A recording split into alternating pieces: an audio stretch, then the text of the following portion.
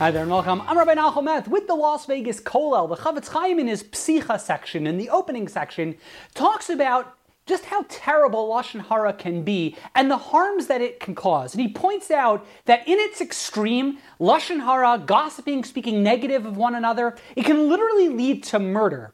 If you recall, Chafetz Chaim gives us an example. If you recall the story of Doeg HaAdomi.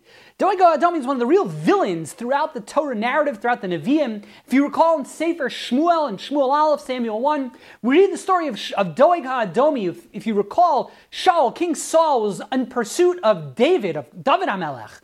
And he couldn't find him. And Doeg HaAdomi tells Shaul that the city of Nov, which was the Nov Ir HaKohanim, it was a city full of priests, that city had actually given refuge to David while he was on the run. They had given him food.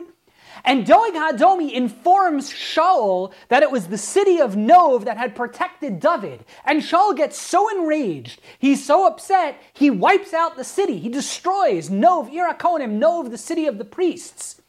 Doeg HaAdomi is considered throughout the generations one of the great villains of Jewish history. And really, if you think about it, Chafetz Chaim points out, his sin is Lashon Hara. He gossiped. He spoke negatively about the city of Nov Ir HaKohanim. Shaul was obviously going to be accountable for his actions, kills the entire city. So many countless lives are lost. People are killed. All because of Lashon Hara, one of the greatest tragedies in the entire Navi and the entire prophet narrative is all because of Lashon Hara.